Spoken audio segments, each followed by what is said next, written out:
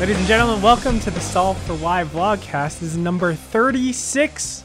I'll be your host for today, Andre Hengstra, joined alongside Matt, the Bone Broth Berkey. Matt, I was recently on Twitter. Okay. I don't like to travel well. on Twitter. Yes.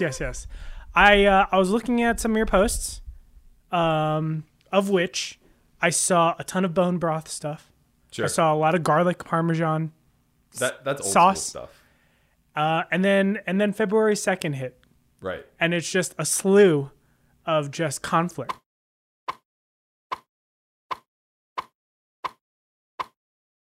You love the conflict. I think it's healthy debate. Okay. I think that's a way better way of framing it. Okay. So this is, I think, something that's on your mind very clearly. Let's take us back. There was a 2+2 forum thread post about GTO. Can you kind of like frame exactly how this whole conversation came to be? I'll give it my best shot. Sure. All right. So I believe it was the 9th place finisher of the main event. And apologies, I don't recall his name off the top of my head. But he created a post on 2+2 basically saying that the narrative of GTO that's been pressed throughout the community over the last half a decade, maybe a little bit longer, is quite misleading. And he went very in depth with some points that on the surface may make some sense, others that may be a little misguided. But, he's just kind of ranting and giving his perspective based upon what he sees from his surroundings. And bear in mind that he represents the everyman far, far more so than, respected coaches and high-stakes players in the community. Sure. So from that, a lot of debate spurned on Twitter, some of which were saying, like, really, I kind of hijacked Potential's thread. He basically quoted and tweeted, said, like, this is encompassing, like, a lot of what I think about GTO. And he ultimately was going back and forth with Andrew Brokos and basically said, like, I think Berkey aligns this way. So I kind of jumped in to clear up some things in the sense that, like, I don't align in a way where I don't think game theory is a thing. And I don't align in a way where I don't think it's applicable. Of course I do. I think game theory is the crux of all study. And I think that was true long before the GTO narrative and solvers became an important part of No Limit Hold'em study. Okay. From there, basically Brokos said, I think we all agree that, baseline theory is a great place to learn from, but in an application sense, nobody at the high stakes is saying don't take advantage of exploitable plays. And Potential kind of said, like, well, yeah, Dominic Nietzsche is. He's a primary example of somebody who is kind of dogmatic to the solver approach. And so then Dom hopped in the thread, and this isn't the first time we had like pretty in-depth debate about game theory, and we just kind of like went back and forth for a long period of time. But for like what it's worth, I think it was from a very respectful place. I very much admire what Dom does and think he is like, one of the best when it comes to vacuum study. And as best I could tell, we agree on most points. Our big point of disagreement is kind of semantical, where I think that in a live venue, you can calibrate your ability to read an environment and make weighted decisions off of baseline, like away from baseline, I should say, based upon pattern recognition and, things that you just see weak players do over and over and over again. Now, Dom's coming from the high roller arena where like, you're just not going to see a lot of that. So he's basically saying like, I don't trust human intuition or our biases at all, more so than I can trust these calculators. So I think it's just better to perform in accordance to what theory would have you do. And that's like ultimately where we landed at. So you guys do you think both of you are right? Or is there even a side here? It sounds like it's independent fields that you guys are discussing. Now, Yeah. I know it goes a lot more into that. Right. Because, I did feel like the way that sometimes you guys were conversing, there were like jabs in there for sure. Yeah. I didn't understand quite what you guys were arguing about in that. Like, I feel like maybe it's just because of my juxtaposition with you and that I have a ton of volume with you, but I feel like you've been talking about the same thing over and over and over again, which is, hey, GTO is great. Application is completely different. Yeah. And I have a ton of different ways that, in esports and chess and stuff like that, where that same thing, execution is just so different than just theory crafting in general. And I'm just not sure exactly, like, I guess I'm going to be a little bit harsh on Dom here, because in the past, whenever we have the idea of we have a game kind of solved, or we have this tool that can kind of take over and hijack our decision making, we find out years later that it fails. Right. And I'm not saying that this is the case for poker at this point. I'll say that to some degree. I'm just too ignorant to be able to say Well, that. basically what I'm going to say is that for all the reasons why we're discrediting our ability to read an environment and make exploitative decisions in the moment, that's all the reason why the solver fails as well. So it's like, at the end of the day, we're still relying on the parameters being set by our observational bias. Can you kind of explain to me exactly, I think a solver is a really, really bad semantic to use for the actual application, because the solver kind of says like, hey, the game's done. Right. I really don't think that that's the case. So can you kind of explain like how people use solvers, or how people use these engines? Like, how much of your brain are you putting into it to output this answer? Are you inputting ranges, or the solver is inputting ranges? No, so that's actually a really good question, in the sense that I do think that you're right. The over-encompassing term of solver kind of misrepresents what's actually going on.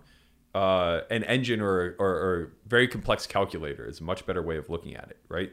So even to just do basic math, if we want to do 2 + 2, we have to input those parameters, right, to eventually arrive at an answer. And a calculator is very definitive because it's limited in its scope. You're not going to ask a calculator to do like, complex equations using, irrational numbers or whatever the case may be. So when we're talking about a solver, effectively it's trying to transition things that we observe and ask it questions. So the question asking process is very human in nature, just like anything else throughout the scientific method. We go through these layers in order to try to remove as much bias as we can. So with the solver, we have to input ranges. Now you could, there are preflop solvers. So you could have preloaded ranges that are solved in accordance to what a perfect vacuum equilibrium would look like. It's really unrealistic though, right? So if I take a preflop range construction that is outputted by a solver, effectively what that's saying is that if I solve for like 6 max, it would imply that all 6 seats at the table are PO, for example, and they're just playing against one another, and they're iterating for infinity until they finally arrive at a point where like all 6 seats are breaking even against one another through the preflop game tree. And on top of that, it's very complex too, because it takes post-flop game trees into consideration. So you also have to enter the parameters of like how many bet sizes per street will you give the opponents and yourself and all these other things. And these variables are very, very, very conditional to the outputs. And that's where I think the poker community is still very young in this analysis phase. Is none of us are data analysis or analysts by trade, right? So we're just doing our best. We're getting all of these outputs and we're trying to parse it as best we can into some sort of applicable strategy. And that's very, very challenging. That's why, yes, you're right. The top 1% of 1% are all using these calculators exclusively and really relying on nothing else. But they're also competing in fields where data is so much more readily available to them that they can actually calibrate a lot of these parameters because the environment is more stable. So when you're talking about online, or you're talking about super high rollers, in the super high roller sense, you're talking about a field of like maybe sub 100 players worldwide that are playing these stakes. And it's pretty easy to kind of hone in. Maybe not easy is the right word, but it's semi-reliable to hone in on the tendencies of each person and give them functional ranges. When you're talking about online, there are billions of hands to scrape data from. Sure. And people are doing this on the regular. People are buying hand ranges and they are, utilizing all of this data to figure out like, well, what makes sense in accordance to, HUD stat A versus HUD stat C. So they get to use these tools much more precisely than somebody like myself who has to try to figure out over an 8-hour session what this drunk guy is doing versus what this rich billionaire is doing versus what this shitty reg is doing and all this other stuff. So like, I'm just using sweeping generalizations. And that's not to say that the solver doesn't have a purpose here. It absolutely does. It's fantastic. But for me, I think marrying the two, the deductive reasoning alongside with this Can you calculative explain tool. exactly this deductive? I know you talk about it. Yeah. Deductive reasoning is like super wide, super like vague, to be honest. Yeah. Because I see you saying that in your tweets. And to me, what Dominic is saying is, hey, just as you said before, GTO solvers are the way to move forward. And I have a lot to say about that. But yeah, can you talk a little bit about like how does your deductive reasoning come into play integrating with GTO? Right. Exactly. And this is where my argument kind of falls apart because it's very easy to just say like it's anecdotal, you don't have any data, and more importantly, you're human, so you're biased. Okay. So that's fair. I'm acknowledging that up That's front. your premise. Right. I'm acknowledging that up front. Like Okay. it's a very flawed hammer to nail type of approach, right? But I also think that humans have gotten to this point in evolution because we're pretty good at broad spectrum observation and analysis. So essentially what I'm saying is when you're in other realms and you have the actual data to scrape, that's one thing. You're able to drill down and get some pretty good specifics. The information we have available to us live is largely like non-communicative and cues. It's physical cues, it's verbal cues, it's pattern recognition, right? Betting patterns, and it's also intimately knowing your opponents. It's quite frequent that you're going to know somebody pretty well personally that you're playing with, and from there you can deduce a lot of like what their tendencies are. Are they risk averse? Are they the type to take risk? These things matter a lot. And I'm not saying that this is how we should derive our strategy from top to bottom. But what I am saying is like this helps us hone in on our strategy a lot more.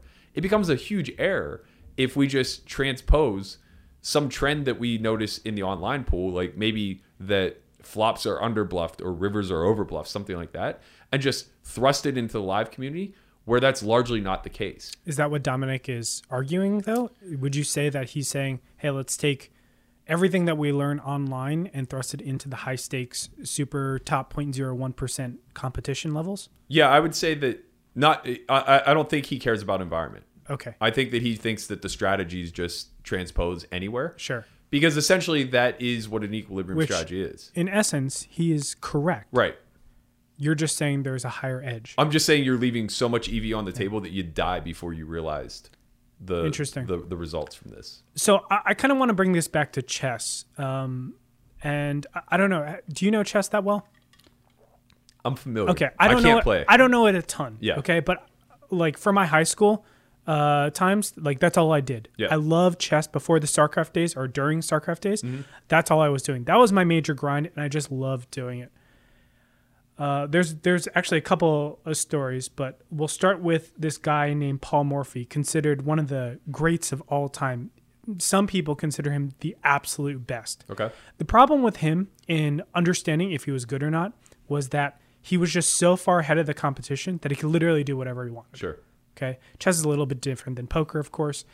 But what was interesting and I think very instructive about Paul Morphy was that at the time, chess was a game played in brutal precision. Mm-hmm. Everything had a point system. Right. And that point system is arbitrary, right? Like we derive that. So a pawn is worth 1 point. You know, the minor pieces are worth 3. A rook is worth 5.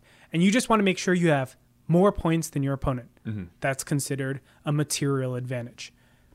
Paul Morphy did things like he would give up material and he would sacrifice that for development. Development is just putting your pieces in spots where they do more stuff. Right. A great example of this is a knight. If you put it on a corner, it only affects 2 different squares. You put it in the middle, it affects 8 different squares. Mm-hmm. So by that, you would consider that knight developed. So he would trade material, which is You saw it back then, but now he would do these sweeping things that would just annihilate his opponents. Right. You do that nowadays, you get absolutely destroyed. I mean, within reason. But if Paul Morphy did some of those openings, which are considered refuted nowadays, he would just get obliterated by like 14-year-olds, right? But at that time, I felt that he was implementing one of the best strategies to not only have exciting games, but also to eliminate his opponents and take advantage of the field. So he's doing these refuted things to win beautifully. Right. I think that is so beautiful in that, we know that there are these, this is the absolute best move, but we can stray off the path a little bit and still realize better returns based on who you're playing against. Let's say it was me versus a complete novice. I'm not going to go for a 20-move game or a 30-move game to beat my opponent. I'm just going to say, hey, let's go for a 4-move checkmate. If they defend it, okay, we can go on into that 20-move game. Yeah. But for the most part, I can just end it in 4 moves. So let's just do that. There's no point. So I see a lot of parallels drawn to how you're feeling with, hey, there are things that in a vacuum, for sure, this is not the best move. Right. And I think you admit that sometimes. Yeah, for sure. I think that we have to recognize that we are playing human versus human. And if I can anticipate the mistakes that my opponent's going to make, sure, sometimes he won't make them and I'll look foolish and I'll have egg on my face. Or sometimes I will not give him enough credit or whatever the case may be. But if I get good at that, at the ability to do that, and I think that in the live realm, we see this all the time. There are just straight killers out there. Totally. That, they wouldn't do well online and they wouldn't necessarily do well in super high rollers. But they absolutely destroy the environment that they're in because they're able to operate on unstable footing. I almost feel like the conversation of pigeonholing everybody towards a vacuum and trying to condition everybody to try to play similar to the vacuum scenarios is almost a means to an end for the best to create a stable environment where they know no one else is going to implement as well as they are because they're more studied, they're further along in the learning tree. Well, here is the beauty about chess, because I do think chess has a lot of parallels to poker, and they are a couple years ahead of poker as well.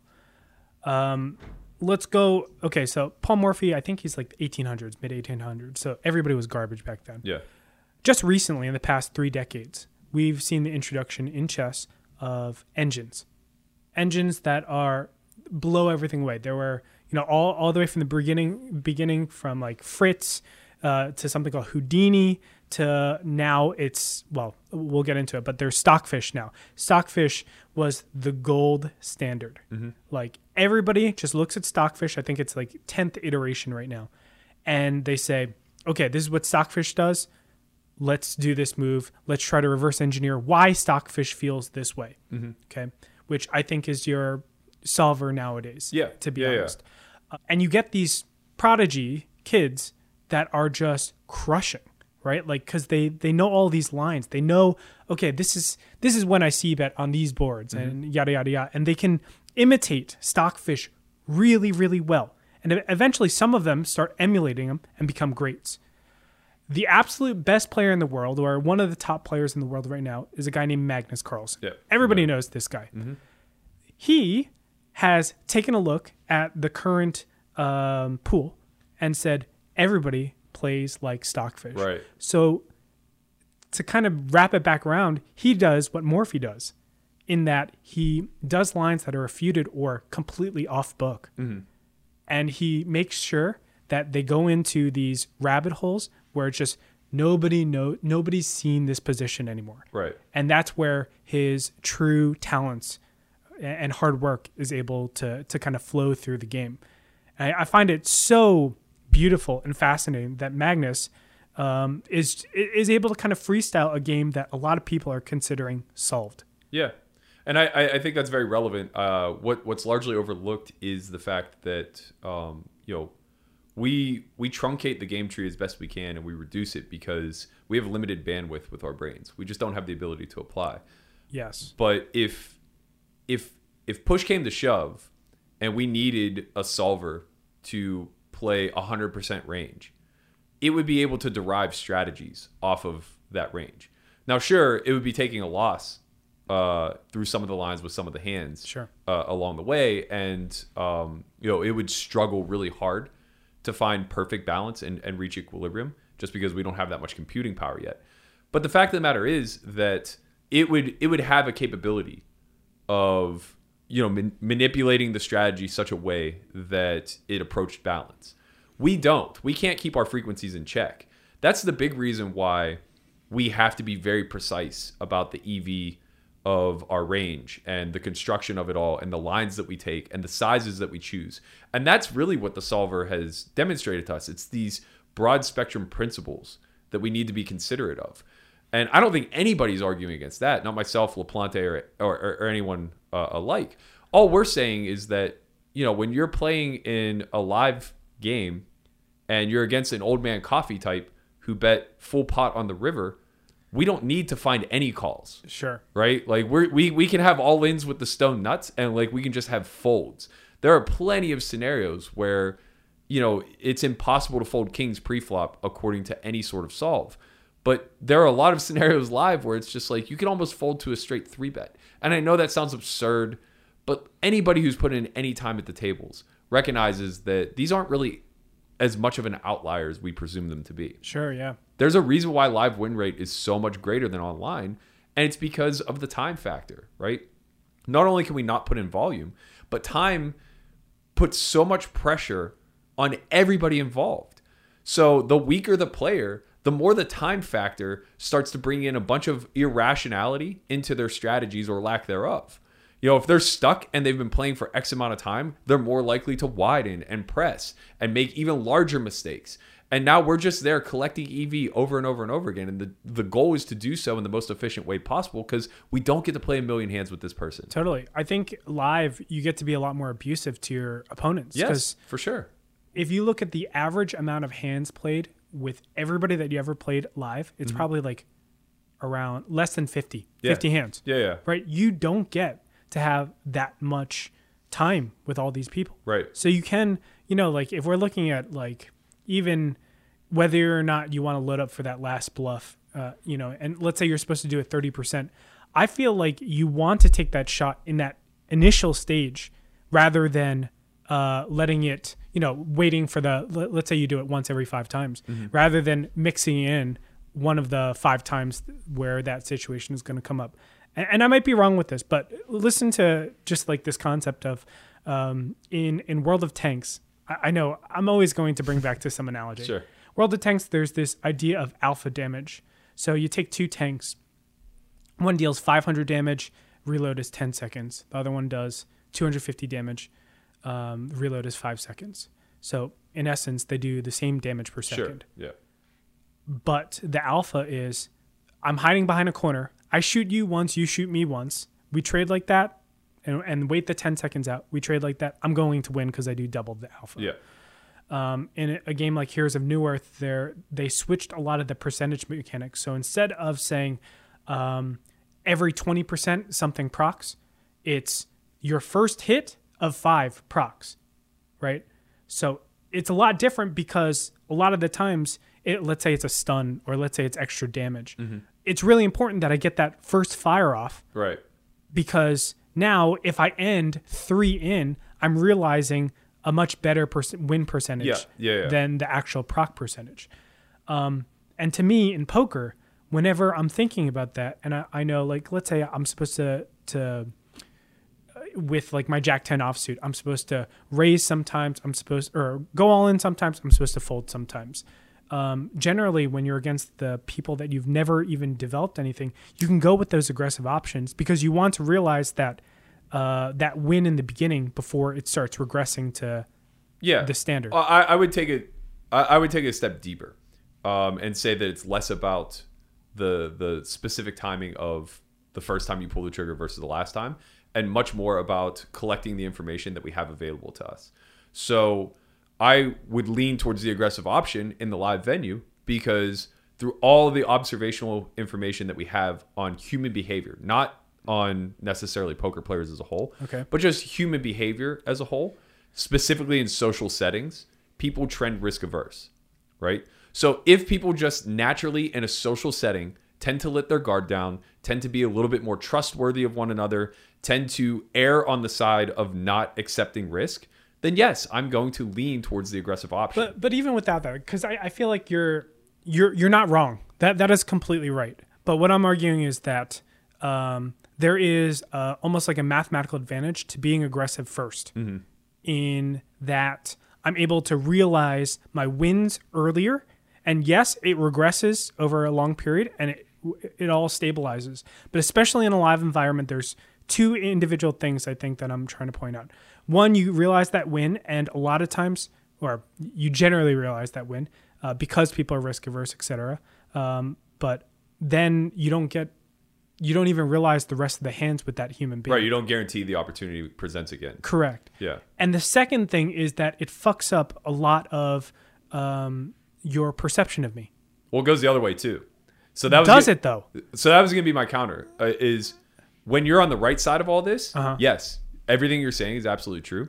When you're on the wrong side of this, I actually just read an article yesterday from 2009 or 2008. Chin actually sent it to me, and I thought it was like interesting given that it was almost a decade old, and it was a very valid point. It was basically stating that like in a heads up match, there is one specific element of being buried that maybe should sway people to quitting sooner than later. And it's the information exchange. So when you're winning and so say we're playing heads up, right? And you're just beating my brains in. And, when I'm calling down on river, you're just showing me really good hands. Your bluffs are working, whatever the case may be. I don't gain any new information through that, right? Like when you value bet and I call with worse and you win, well, you just have hands that you're supposed to be value betting with. But if you start picking off a lot of my bluffs to get me stuck, or if I'm like making thin bets and you're calling with better hands and that's getting me stuck, like basically the mechanics through which we lose in this game exchange more information than the mechanics through which we win. Because the top is always the top. It's consistent across the board. Everybody knows how to play value. Maybe not as well, and there may be a gradient scale to the degree in which we can play value, but everybody knows what to do with the best hands.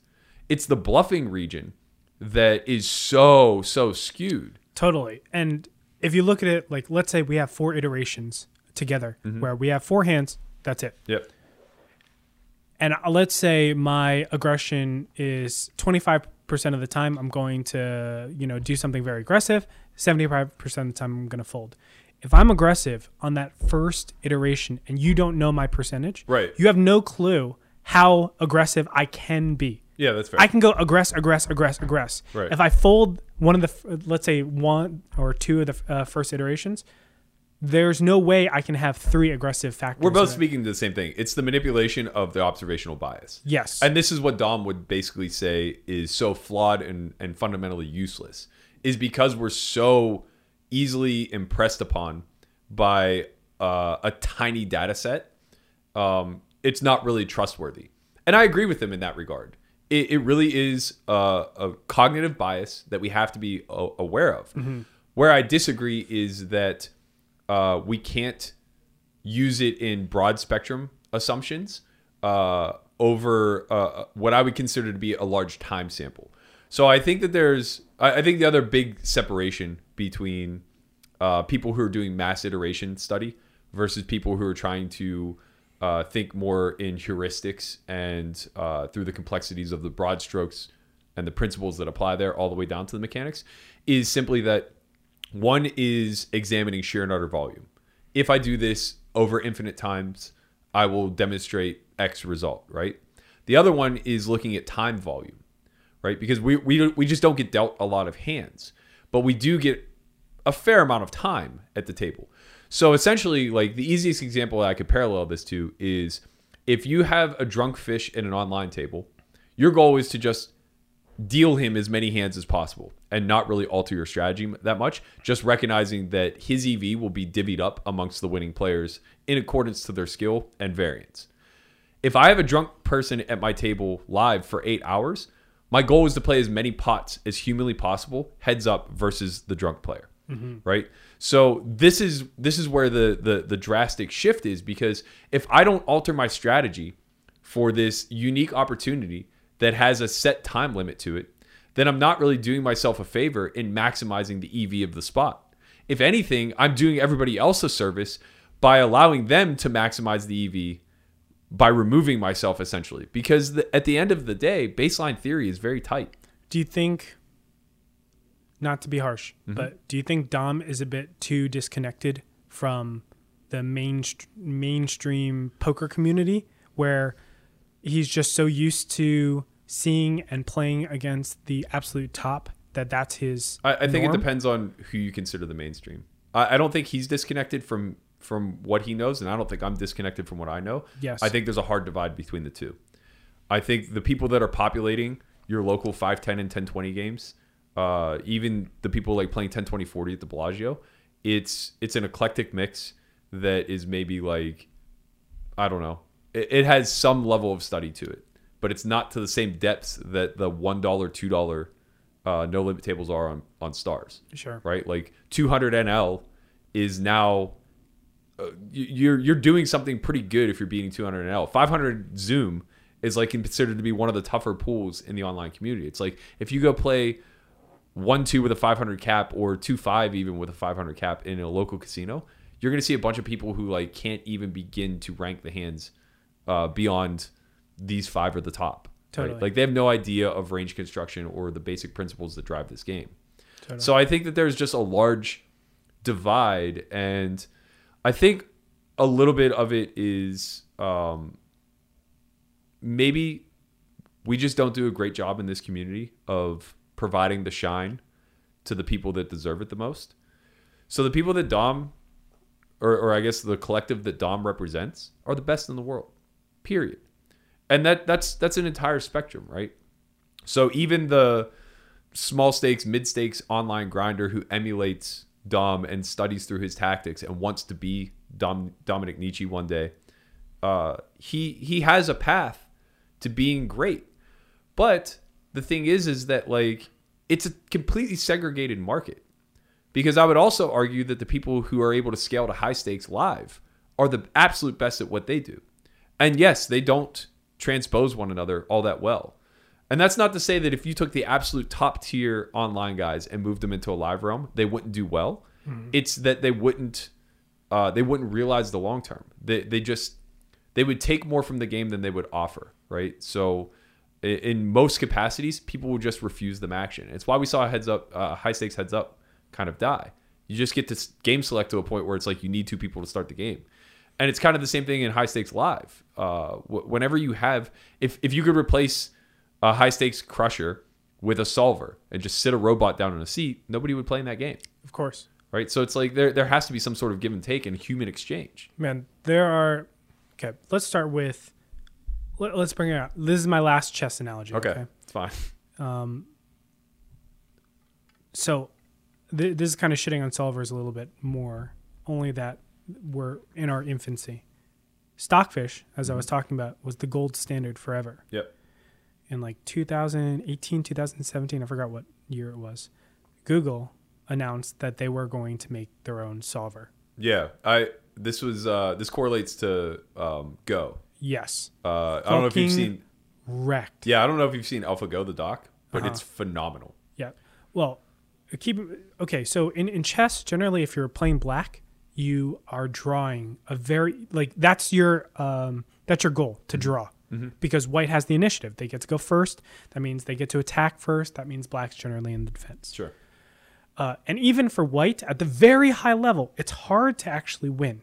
So for it to go, 100 draws, I think is not unreasonable. Mm-hmm. They played 100 times, Stockfish versus, now I'm thinking AlphaGo, but it's not AlphaGo, but Alpha Chess or whatever it's called. Yeah. Stockfish went 0 wins, 72 draws, and 28 losses. Wow. That means Google made a new solver that took, I think, a day to actually learn the game, mm-hmm. and wrecked, absolutely destroyed any capacity where every single grandmaster was looking to this solver mm-hmm. as the end-all be-all or close to it. We are just finding out now that the way that Alpha, God, I don't know what it's called now. I blew it. I know. But I'm only thinking AlphaGo too, but it's Alpha Zero. Alpha Zero, thank you. Alpha Zero, the way that they play is just so instructive now. Like they don't, we were talking about the point system. It doesn't look at any point system. It just plays. Yeah. And it has this like weird human element to it, but also computer-esque. It really is a beautiful system. Yeah. And these solvers, it feels like we're just in like maybe the second or third iteration for chess. For poker. And that's the thing. And Stockfish will still beat every single human being. Correct. Right. So that's the whole point that I try to get across whenever I say like what we learn in a vacuum is so incredibly important to shaping strategy, but it's not the strategy. Correct. And that's the hard line I'm trying to define. Yes, PO will beat every single human. Yes, Pluribus will beat every single 6-max game. Yes, Kaladico and Liberatus will beat every single human at this point. But they're not playing. Correct. I think that's the big differentiator to tie everything back. Yeah. Not only that, it is fucking boring.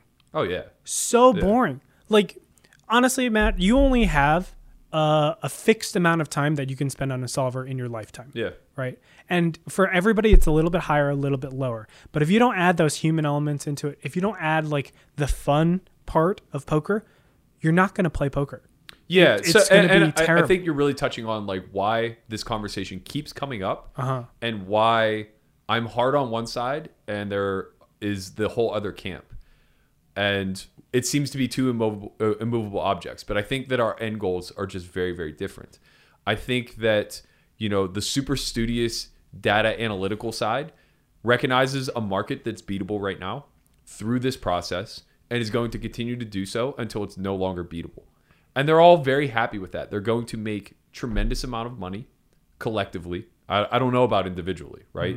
I'm not well versed enough to know like what the win rates are across like all the pools, be it anonymous sites and rest of the world and all this other stuff. But collectively, that camp that is dogmatic to solver approach will do incredibly well. However, there's an end in sight.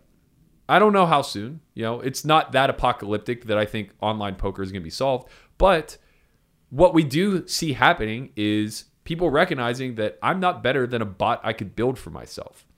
And so now we're seeing this mass influx of botting, of real-time assistance, real-time solvers, all this stuff kind of taking over the environment.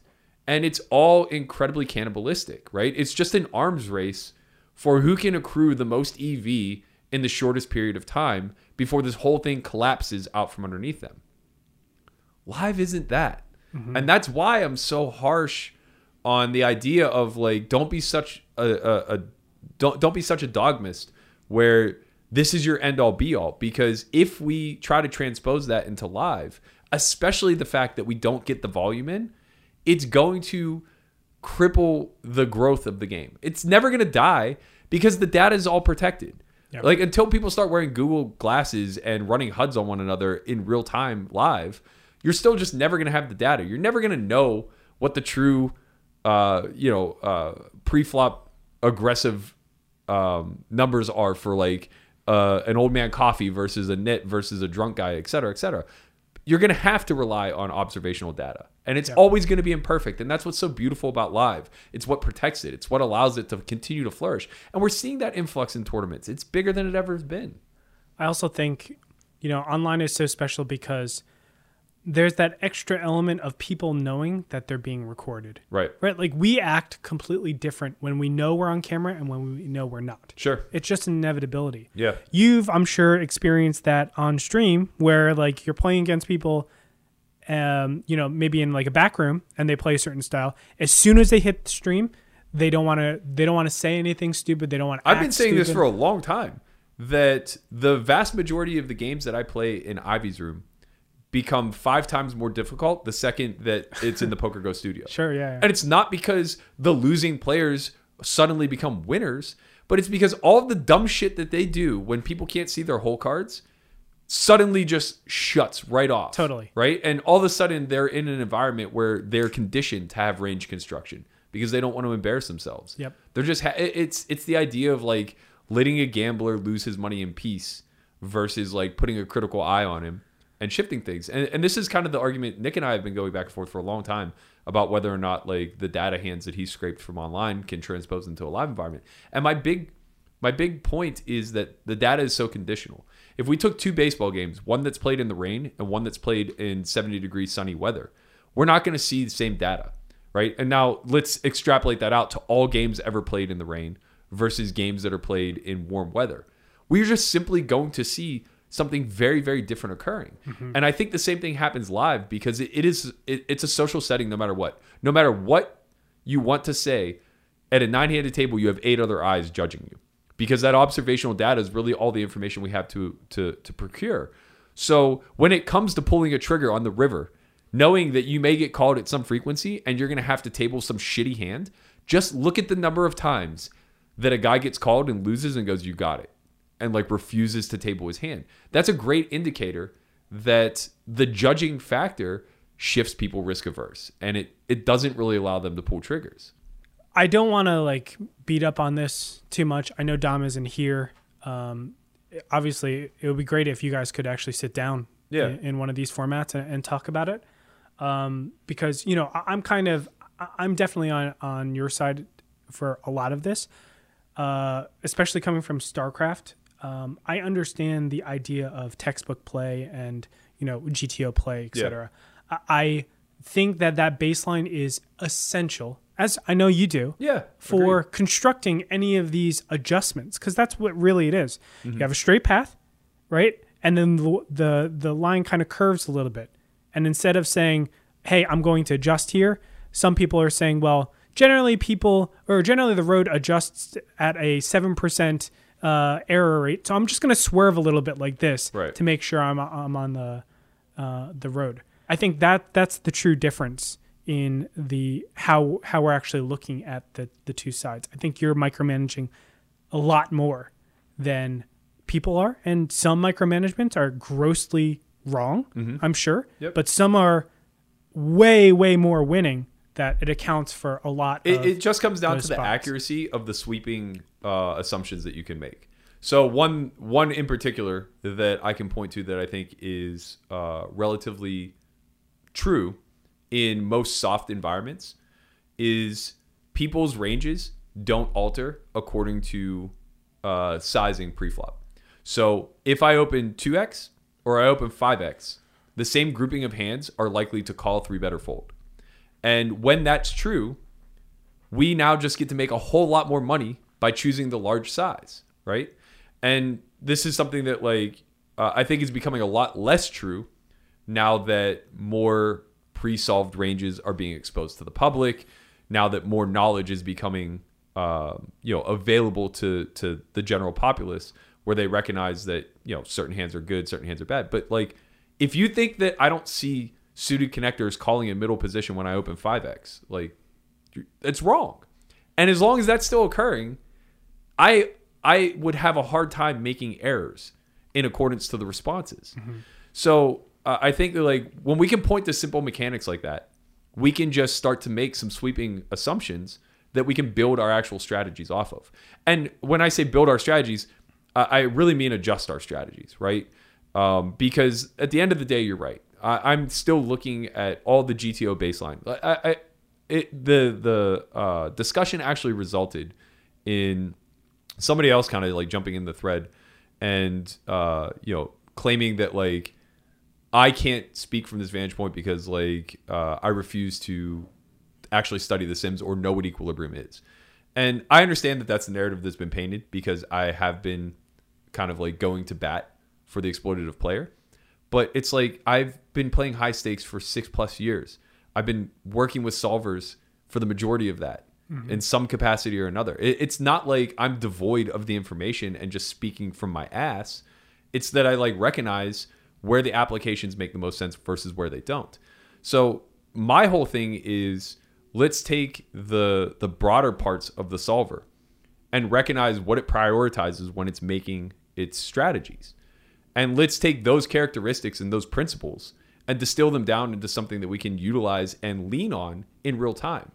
And I thought that this was very well demonstrated in Jason Kuhn's blog post that he wrote like a month and a half ago, where he was saying like, this is why poker is so slow in the modern era. Here's my protocol on the flop. And it was like 15 different points that he runs through.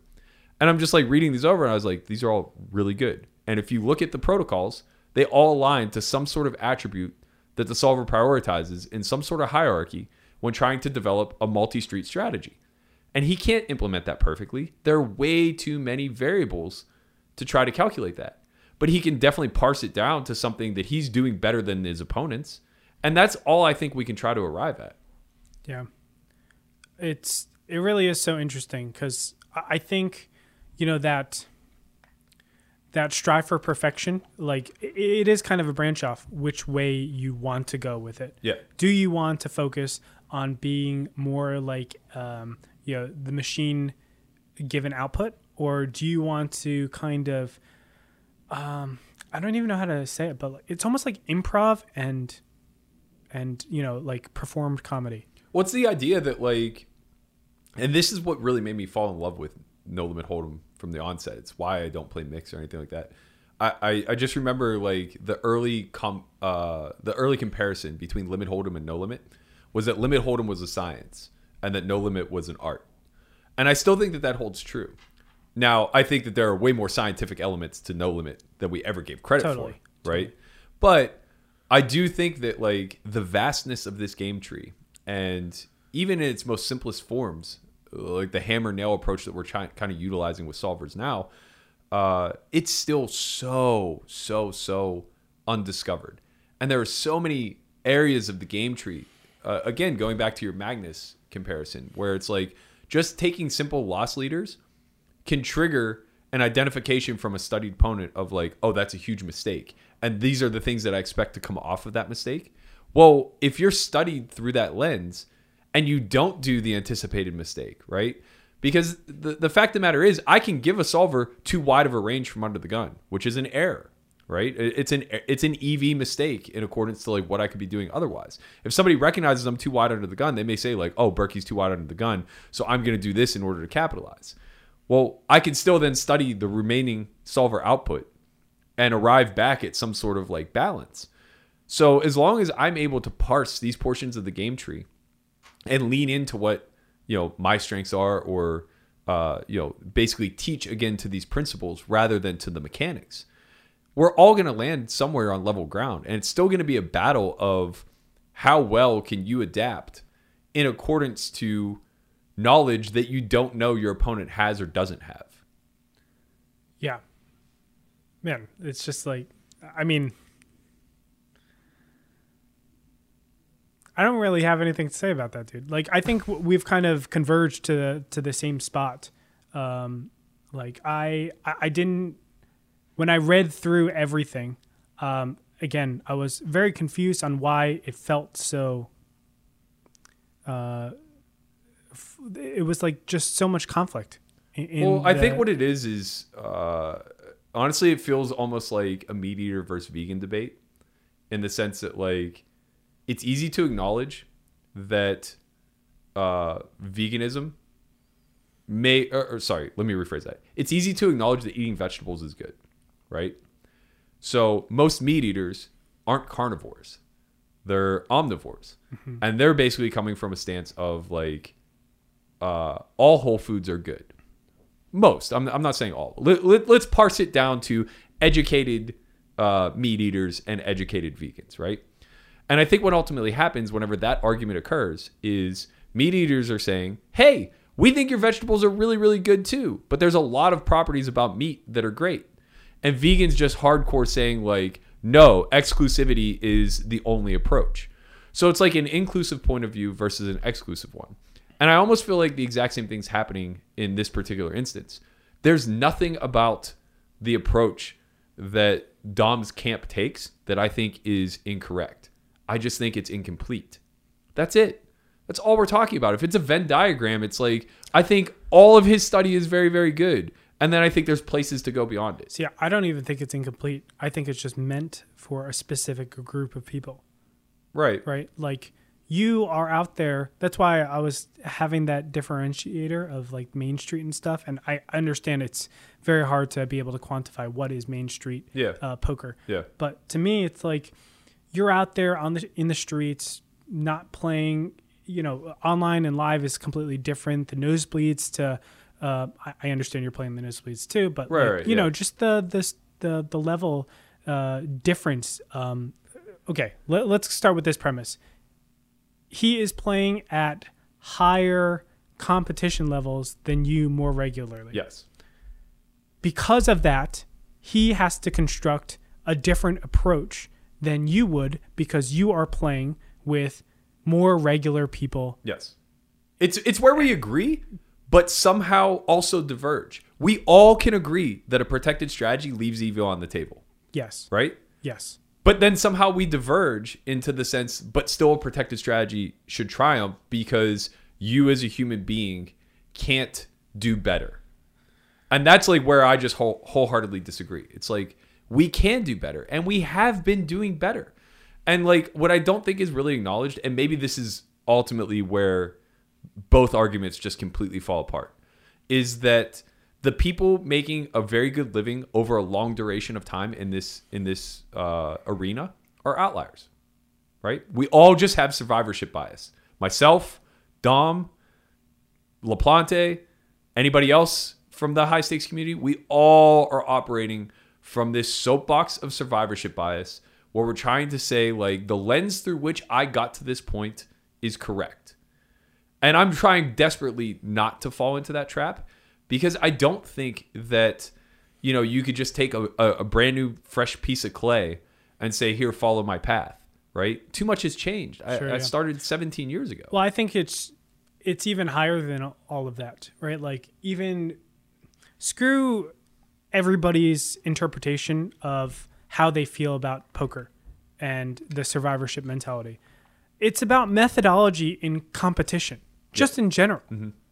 And I think... like we're all the parties are right in this particular thing. Like I've seen it in different things. Like if we're talking about exploiting other players, Magnus is a great example of the blend of both of them, right? Like he knows book so freaking well, but then he exploits his opponents because he knows like, well, my opponent is a grandmaster level, the super grandmaster level with this exact opening.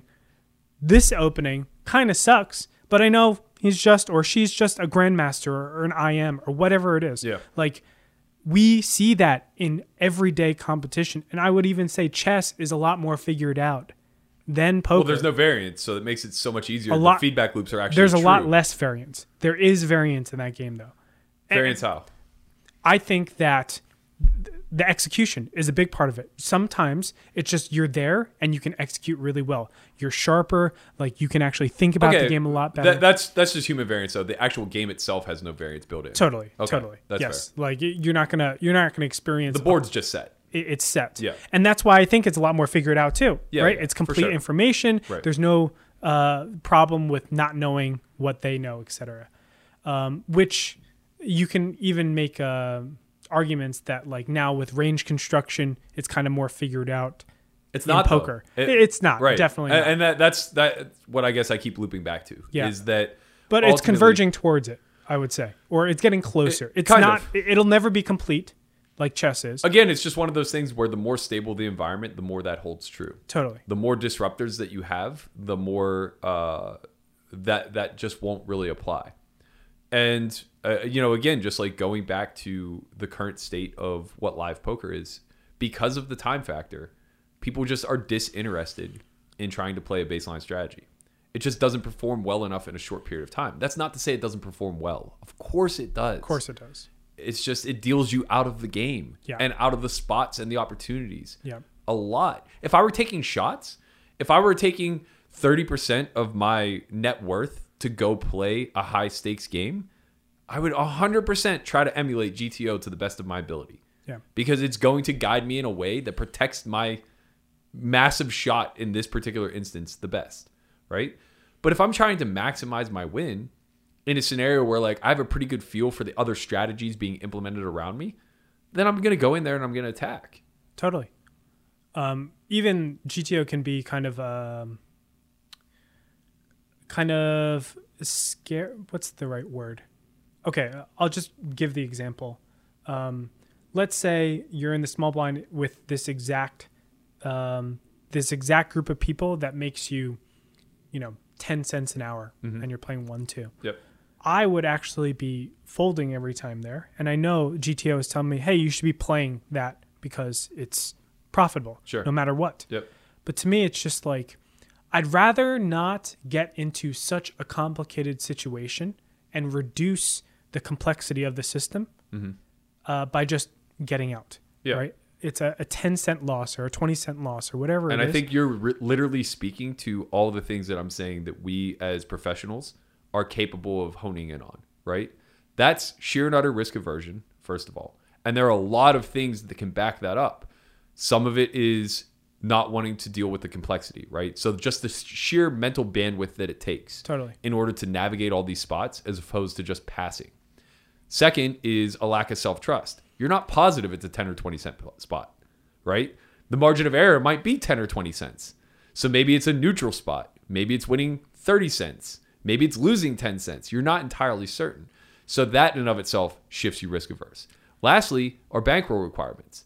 And this is a huge thing that I think that like people who navigate the online world don't really take into consideration because they don't have the time factor to worry about. They can just crank volume, right? If you have $10,000, you just play 50 cents a dollar and you just play it at high volume until you move up. If you have $10,000 live, your barrier of entry is 1-2 and the rake is really fucking high, right? So like you need to get to 2-5 as fast as possible. You might even just start at 2-5 under rolled in order to put yourself in a situation where you can actually flourish. So in a lot of these hypercritical situations, you can't be pushing 1 to 10% edges. I mean, 10% edge is pretty big, but like it's very difficult to press these small edges, right? And that's going to trend a person risk averse. Well, now extrapolate that out over the pool. Most people in the pool are operating out of those frameworks. For sure. And I'll even say one more, which is the human element. A lot of times poker is treated, you even look at a hand and it's like, oh, what is the objective move that I should make here? And a lot of people forget the element of like, you increase that complexity and you increase the fatigue. Like you are just destroying yourself. So if you're in for an 8 to 10 hour session and it's a tournament, man, like if you're taking all those spots by the 10th hour, the 8th hour, you're fucking yourself over, especially if it's the final table where all the pay jumps, really the last hours are the most important hours of the entire tournament. Right.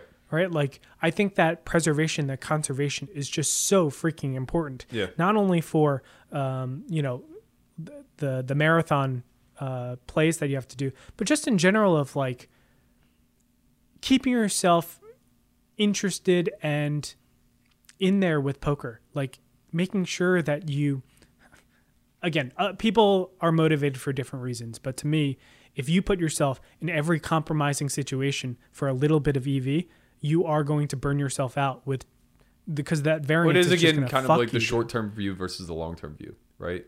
So again, just going back to the whole two different world views of this game, those that are on the apocalyptic path of I'm just going to advance as far and fast as I humanly can and grab as much EV along the way as I can until I have to exit, they're going to do very well. And they're going to need to take all of these spots because there isn't really a need for a long world view, right? But if you're on the other side of it, where it's just like, I'm in a soft market, I project that this market is going to stay soft for a very long time. I want to protect the softness of this market and my durability in order to maintain my ability at a high level in this market. Then yeah, you do need to be considerate of these other factors. Yeah. Let me ask you a question. We'll start with live, then we'll go to online. My statement would be the majority of people that play live are not there really to make money. They're there to play a game, and it happens to have gambling, and you have the potential to win money. But fundamentally, they are not there to make money. Do you agree with that or not? The collective pool, yes. But I think it begins to segregate once you start getting to certain levels. Correct. Yeah. Definitely so. Online is completely different. And everybody online is there to make money. They're not there for anything else but to compete to grab as much EV as possible. Again, I think that it segregates a little bit. There's fun money online for sure, but it's less. It's significantly less. It's a much tougher market. Nobody would ever argue that online isn't more competitive. And I don't think I'm saying anything super controversial here. Right. But I think the fundamental thing that I'm getting at is that there are so many different reasons to be playing live, a lot more reasons. There's a lot more reasons to not play based off of the collective data. Yeah. Even if we all had that collective data, the ranges just blow up completely. And now you get this group of people that just have different reasons for doing the things that they want to do, like or lack thereof. And I think that's correct. really the biggest separator is that I think it's not considered how large of the pool doesn't have a strategy at all, right? I think that Dom kind of made a statement of recs are getting a lot better, the environment's a lot more competitive, yada yada yada, and I just couldn't help but think that it's completely reflective of the high roller scene. The recs in the high roller scene are competitive. They are very well-to-do businessmen who take it upon themselves to try to get good at the things that they're doing. That doesn't transpose into 2-5 no limit. Look, without a doubt, the recs over time have gotten better, but the population distribution remains the same. Yeah. Just because we slanted up a little bit Right. doesn't mean that all of a sudden... I'm having this Twitter fight from a 25, 50, 100 game where a guy first wants to do red or black for his entire stack. Okay. Doubles it, gives the guy another shot on the next hand for half the amount, loses, and is upset by it, so just goes all in the next hand. So he's just all in for 150 big blinds. Like the following hand, I mean, it wasn't that obvious. It was a raise and a 3-bet. He cold calls and then just like gets it in. And obviously like runs into a set, goes broke, whatever. But I'm just saying that like, this isn't founded in any sort of logic. And I'm just going to tie it up one last time to the conversation. The last kid that I was talking to was basically saying like, if a guy was shoving all in dark every single hand and Dom knew that the call off range was ace jack plus, do you really think he would fold ace 10? And I just said, I'm not confident either way. I'm not. I have no idea. I mean, it seems like, yes, he's pretty dogmatic to doing what the solver says to do. Like, it seems like he would just pass on ace 10 in that spot and then wait to get ace jack plus. But I don't know. I don't want to speak to the guy. Like, you know what I mean? Or speak for the guy, rather. I would love to have an actual conversation with him. But the whole point that I'm trying to make is that, like, we can take one of two approaches. We can try to strip this game down into high frequency day trading, similar to like what you were conveying. And online, everybody's there to make money. Whether they're actually making money or not, totally different story. It's the same thing in trading. Everybody who's trading is trying to make money. There are losing traders. There are people who suck at their job. That doesn't mean they're not trying desperately and trying to follow a path that is super analytical, super dialed into the metrics, super drilled down on the numbers, right? And accruing as much data as possible. It's an arms race for data. It's an arms race for speed. It's an arms race for data, right? If you move then into the live arena, all of that changes very, very, very, very quickly, right? Old school trading was about being on the floor and making networks and relations and, who knows how much corrupt shit went on. I don't want to start getting into that parallel because that happens in the live arena too. But the whole point that I'm trying to make is there's a lot more room for margin of error in the live arena and still have the ability to be profoundly the best. And I think ultimately that's what this whole giant argument comes down to is there's a massive amount of disrespect for people who pursue the live path, despite the fact that we largely are giving respect back to the people who are pursuing the analytical path. It's like, I will be the first to recognize that everybody in the top 10 of the GPI or the all-time money list deserves to be there. They put in the work, right? But I don't think that it necessarily parallels back, despite the fact that we've been peers for 17 years, despite the fact that, I've been on a high-stakes path myself, right? And that's okay. I don't care. If anything, I think the live world gets too much shine.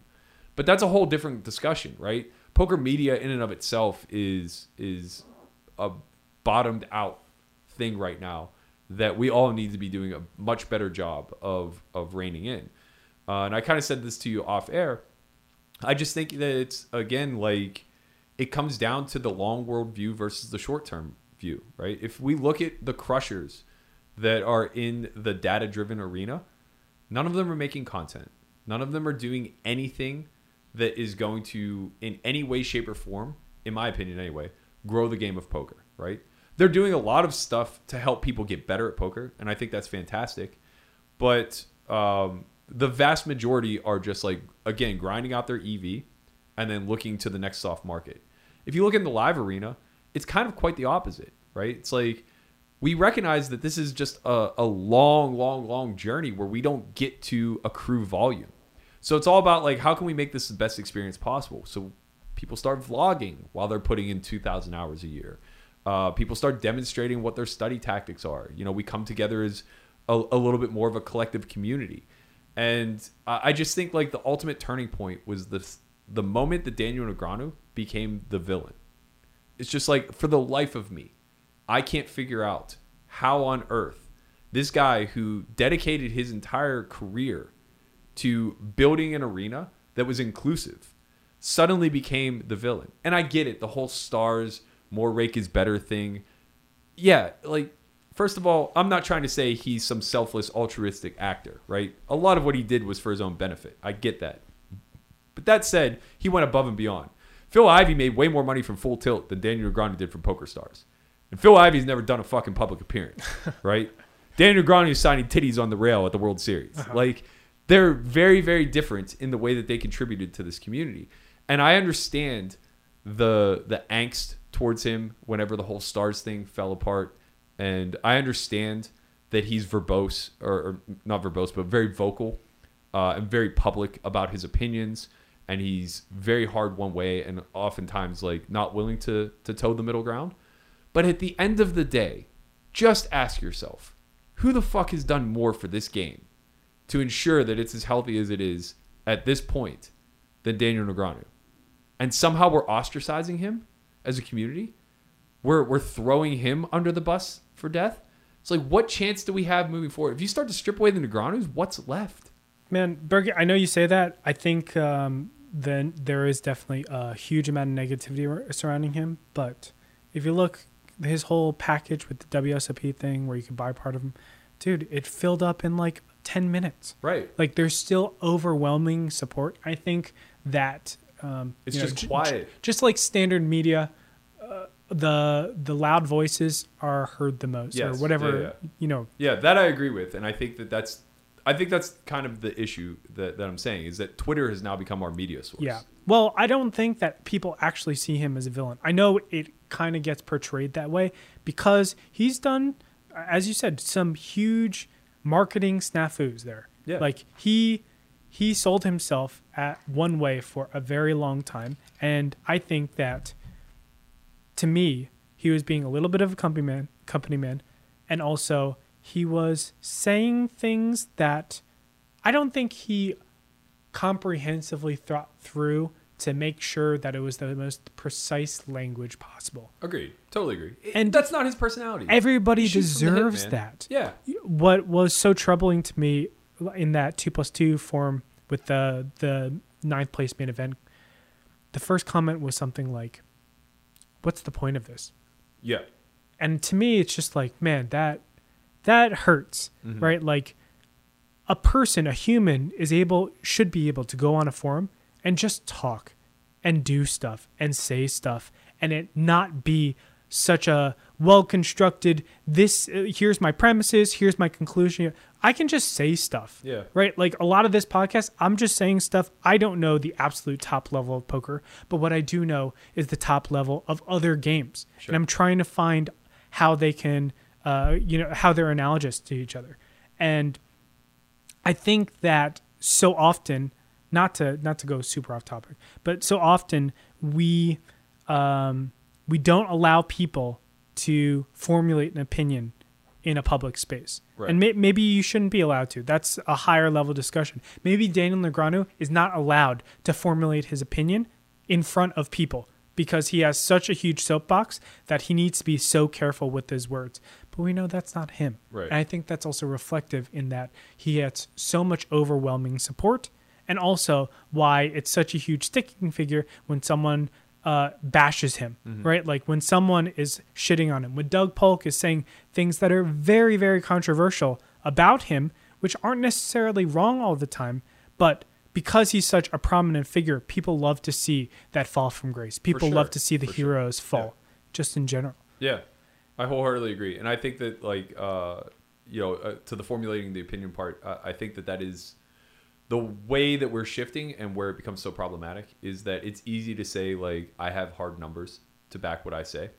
Therefore, you're wrong and not entitled to an opinion. And that sort of, like, censorship is really problematic because numbers are very flawed. On the surface, they may look absolutely true. But if you hear out some of these controversial opinions or contrarian opinions, there might be enough legs to them to make us re-examine some angles that we're looking at, right? And I just think that the nature of humans we're just so short-sighted. It's so easy to say, like, okay, this machine will tell me what to do now, so I'm just going to do that. Until one day it doesn't any longer. And now all of a sudden the rug's pulled out, and it's just like, okay, now where are we at? And you just start looking to people who are... But if you're constantly in that vantage point of, like, okay, who do I look to next to guide me down a better path? We just don't really have any shot at growth. And I think ultimately, like, that's what this distills down to. To me, like, poker is the best landscape, or petri dish, if you will, to test out real world problem solving ability. And I think we see that with Liberatus being bought up by the government to practice war games, right? We can really hone in on our ability to better problem solve, to ask better questions, to examine things deeper, to get into nuance, and to really train our deductive reasoning skills that can apply far, far, far beyond this game. I will say this 1,000 times over. I think poker players are better equipped for most real-world jobs that have big picture implications than any other field on earth. And it's just simply due to the sheer volume of deep, nuanced training that we have in calculating risk. Nobody else has that. No. I think for sure, if you're successful, I would even talk about this for most competitive games, like highly competitive games where there's a ton of people actually playing it. Because that level of thinking, that volume of thinking, and also the exposure to grinding. So if you are a black belt or in karate, or you made it to some high NCAA basketball or NCAA baseball, you've trained on a level that the majority of the population doesn't even know about. Exactly, yeah. Right? And I feel like you have that methodology, you can convert that into literally whatever you want to do. Yeah, I agree. And I think those examples are great examples of tacticians, right? So you've trained tactically for thousands and thousands of hours. And I think that that's a lot of what the analytics are attempting to mimic, right? You can put in thousands of hours of tactical training. But what I'm saying, I guess, bigger picture is that tactics aren't really useful without an over-encompassing strategy. So, like, approaching it from a more philosophical standpoint and then running it through the scientific method, just, in my opinion, yields way, way, way greater long-term results than simply being able to mimic some sort of tactic. I completely understand. And I agree with that. It goes back to the whole, to me, people that imitate and people that are properly able to emulate the ideas. Yeah. Right? It's completely in StarCraft. You see it all the time. These new up-and-comers that's like, wow, this person got into the scene. And then all of a sudden it just breaks down into mid-game, end-game. And I think that holds the same true for poker. Everybody, honestly, the population is really good pre-flop, I think. Got a lot Sure. better. Yeah. You get into the streets, though, and people are just like, they make a ton of mistakes. At least that's especially my at experience. depth. Yeah, especially at depth. And the irony is that, like, depth should actually kind of reduce mistakes in a certain way, because, you know, stack off thresholds are so insanely high that, like, people should just stop investing money at certain points. But it doesn't work that way. Humans throw good money after bad all the time. They get emotionally attached. Depth really does cause a lot of problems, especially in the live arena. Yeah.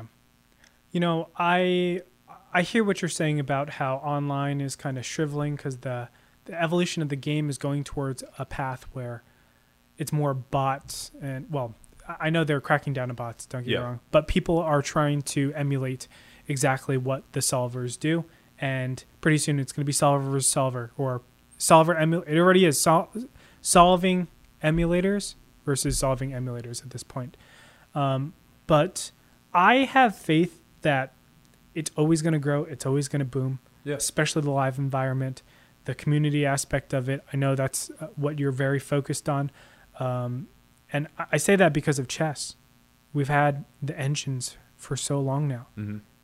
Why are people still playing chess? It honestly does astonish me. It doesn't make sense, right? Like if I told you, oh, there's an engine out there that it's okay, but it can beat every single human being. Mm-hmm. Why are we watching grandmasters play? Right. Well, it's because they're not playing the engine. They're not playing the engine. Right. But which now, I think is very critical. But realize what I'm saying. I'm watching two people that are not good at the game. That are imperfect. Yeah. Right. Well, right. They're good at the game, but compared to a bot, they're nowhere near as consistent. I'm watching them play. Yeah. And then I'm watching people that are worse than them commentate on them with engines. Right. Yeah. Right? Right. But I think that ultimately is how we define talent, right? Totally. It's the same thing. We could build a bunch of AI to go out and play a baseball game more perfectly than 9 humans.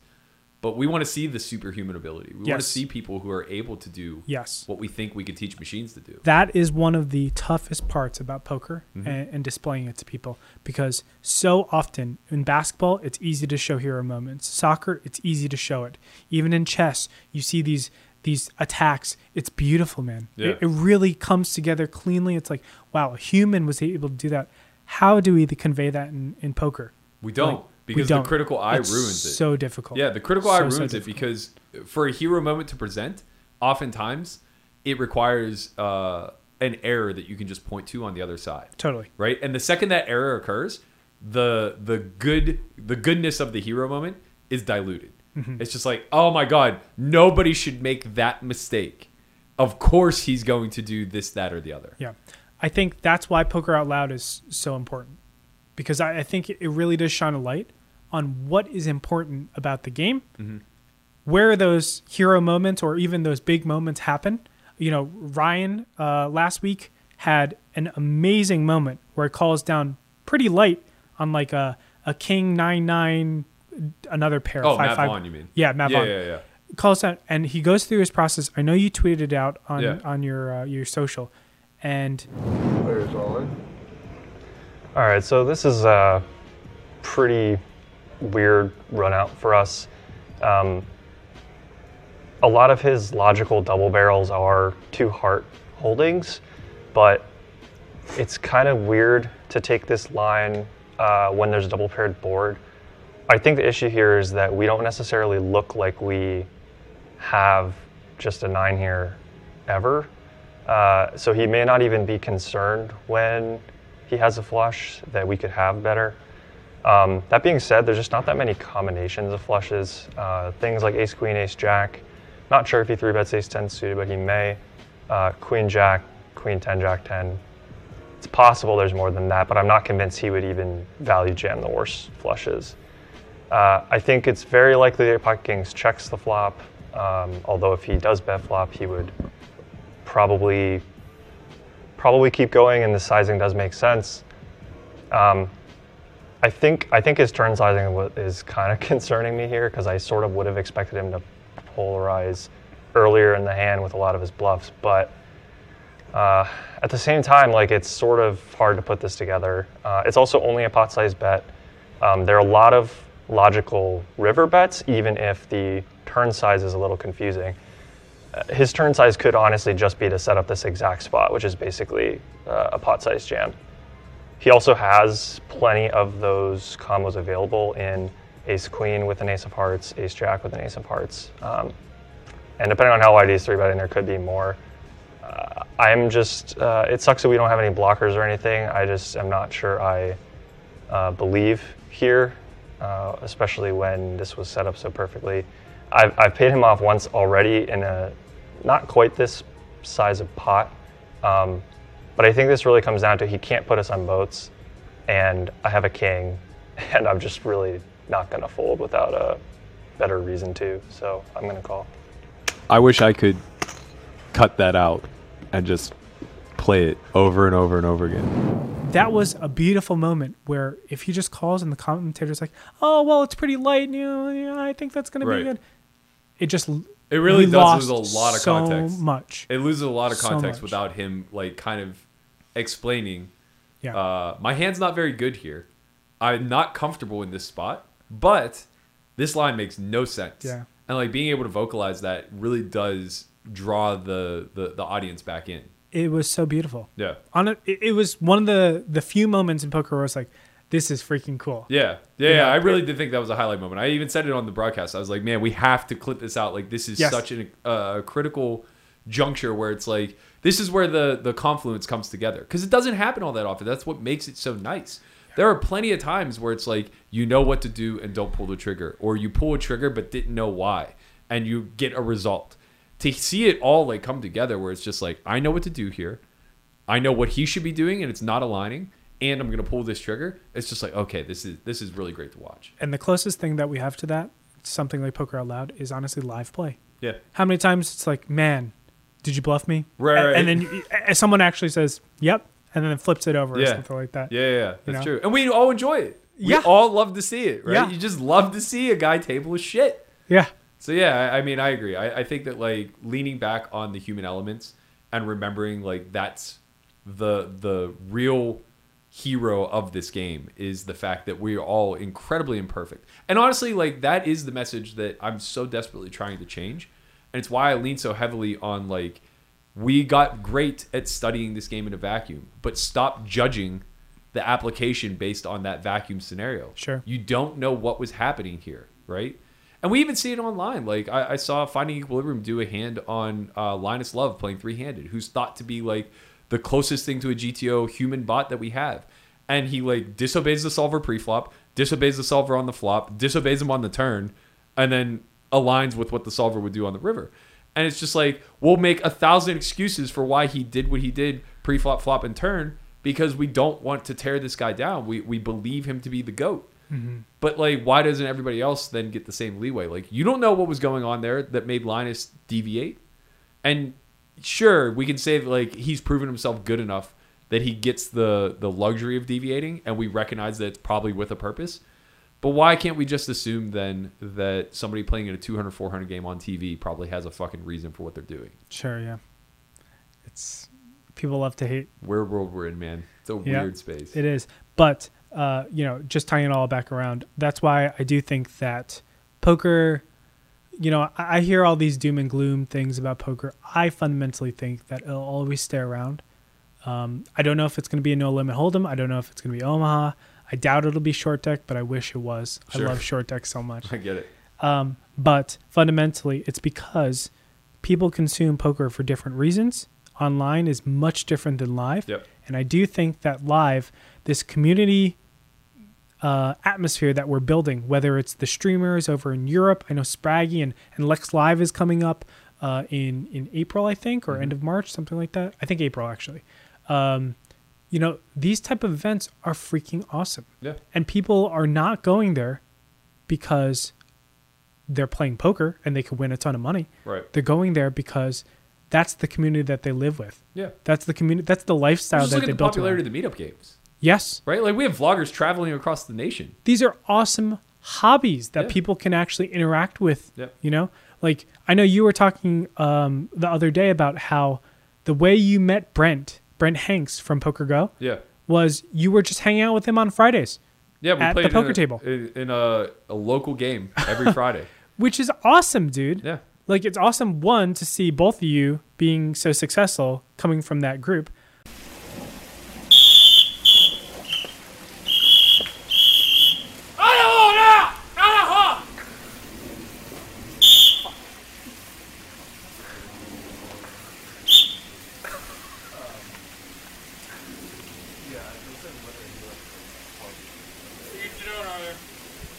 What are you doing around my pool?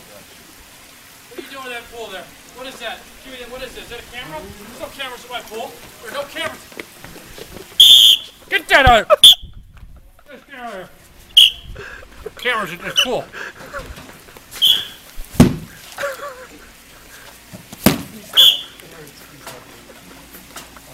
No running! No running around it!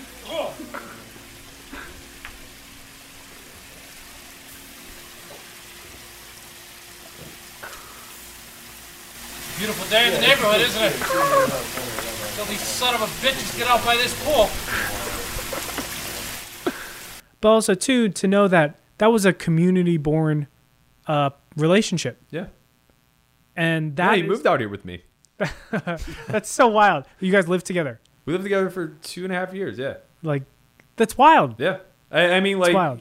I going back to like how everybody's arrived at this point, I think everybody has stories like that. Like, we have survivorship bias, but we also have this collective support system that has to push you through. And I fear that that's like also the other aspect of this great divide that we have between the analytical side versus the more intuitive side, is that they're on their own. They're just out there grinding the numbers, the data, the strategies day in and day out, and they're kicking it off of somebody that they never met before in real life, right? So they're bouncing it around in a Slack group or over Skype or a forum or whatever the case may be. So the only real positive reinforcement or validation that they get is some screen name that they have some sort of respect for, right? And it becomes very easy then to disrespect people that you actually have to look at their face. Yeah. It becomes very easy to see people on TV or on YouTube or even at your local casino and just kind of look at them and say, like, they don't deserve what they have, or I don't respect their viewpoint of this game. I don't respect like the way that they've done it up until this point, or they're the old guard. We've passed them by, that kind of thing. To me, it's very seldom that someone great, those outliers, are generally, to me, a product of their community and the group that they hung out with, and they happen to be doing whatever that they're doing. Yeah. This is like when I started up. You're saying that's common. That's very common. Yeah, agreed. Very, very common. Agreed. I think it's almost exclusively like that. Yeah. Where you have to build the community first, whether that's, just two people, just me and you sitting around here, and we're, just going to keep honing our craft in content creation, whether it's a group of 7 or 10 or 100. It doesn't matter. You start with that group, and you make sure everybody in there is really excited or, really passionate about whatever they're doing. And it just breeds more passion and more work into that. I think that's why, yes, we have all of these killers with the solvers and stuff like that, but fundamentally, the best players, I think, are going to come from community, and the community is still going to be the number one thing that poker is going to be working on no matter what. Yeah. And I think that even holds true across the board there. Everything. They've all come from other subsets where it's just like you look around and they're friends with the best as well.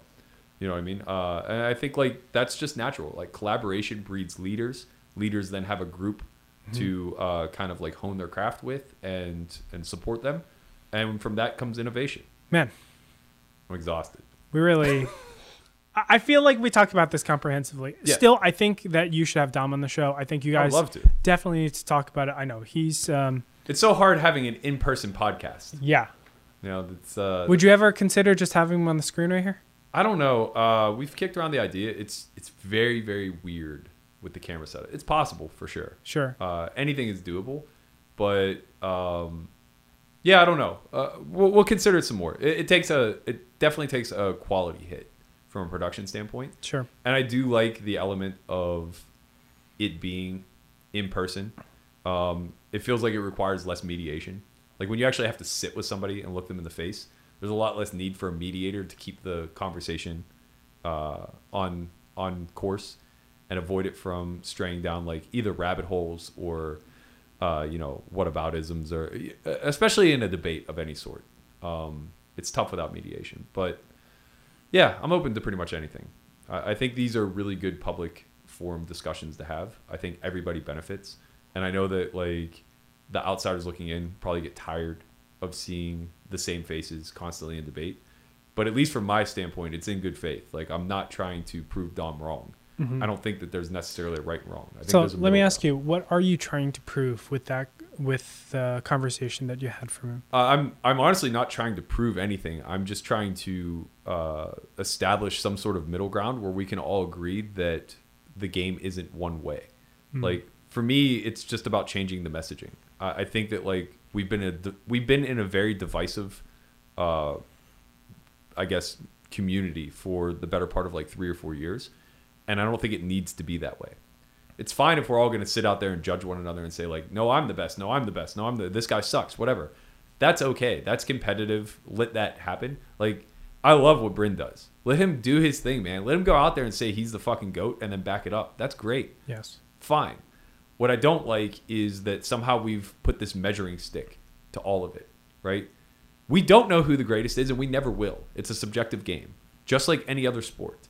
And the fact now that like people are being held their feet to the fire in accordance to this measuring stick that is simply only analyzing the vacuum element of it, I think is incredibly unfair and very, very destructive and divisive to the community as a whole. It's why this divide exists. It was a pleasure. Thank you for having me Thanks for being here. I appreciate you hosting. Yeah, well, it was a half host, right? No, that's fine. Yeah. I wanted to get into more than just this, but next time. We'll save it for next time. Sure. Definitely, for sure. Matt Berkey, thank you so much. I don't know how you guys close this out, but I'll do my closeout. By all means. Okay. Guys at home, if you don't know already, Software Y is going to have a meetup game March 5th? No, 6th. 6th To the 8th. to the 8th down in Austin. Texas. That's right. Make sure to be there. Where can they find more information about that? Conrad will put it right here on the board. Oh. And then also on any of our social, you can follow us. Right on. Conrad, put it here and then make sure that the graphic is behind my hand now. Okay? It's right here. Go here, guys. Sure. April 3rd to the 13th, we're doing Run It Up Reno. Again, a very community-driven festival. We happen to be playing poker. All the pokers. Yeah. You can find literally every variant of poker, plus ones that you didn't know that existed. I can't wait. I'm pumped to be there. And for everybody going to Run It Up Reno, just swing by Vegas a little early. You got to. 1st to the 3rd, we got the Academy. Yes. May as well pop in. We got 4 seats left. You have to. Yeah. You have to. Berkey, I can't... I mean, we agree on so much that I don't want to stroke it too hard, but I really believe in a lot of the things that your training is doing, especially after these conversations. StarCraft, again, has different types of players, and they range all over the place. Some are super textbook. Some are the most creative type of people that do really out-of-the-box things. The more I talk to those creative out-of-the-box things, they have that level of, I know what the builds are. I know what the meta is. Let's really abuse this pool. Yeah. Right? Yeah. And let's abuse this player. Yeah. And I happen to think that both are right. And you see both types of people in that higher level echelon of StarCraft. Yeah. And I think what you do, offering the other side of the coin, or I wouldn't even say that, but just a different approach, a different lens to poker is more applicable to humans, to the current mainstream poker community. And I'm glad you're doing it, because there's not enough people, I think, in the content scene that are doing it right now, especially with all the solvers. So with that being said, from Matt Berkey and myself, Andre Hangshaw, we'll catch you guys in the next vlogcast.